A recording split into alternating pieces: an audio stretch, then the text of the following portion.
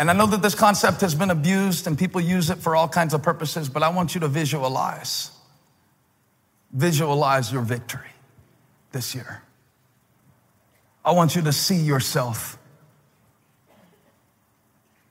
according to what God has spoken over your life. I want you to see yourself healed. See your heart whole.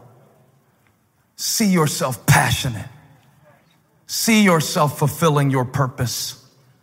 See yourself powerful and mighty in God. See yourself pulling down strongholds.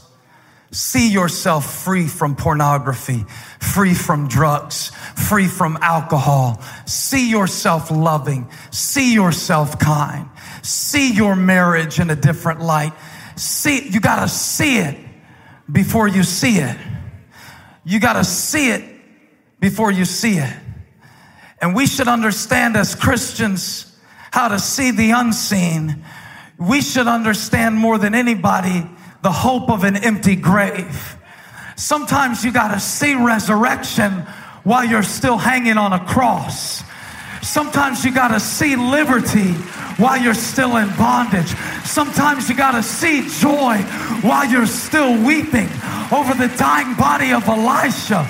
My faith is the substance of things hoped for and the evidence of things not seen. I see an arrow flying over Aram.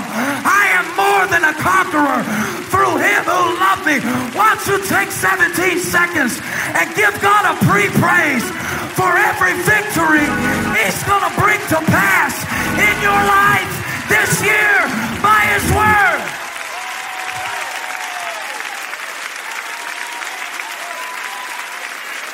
This is called a preview praise.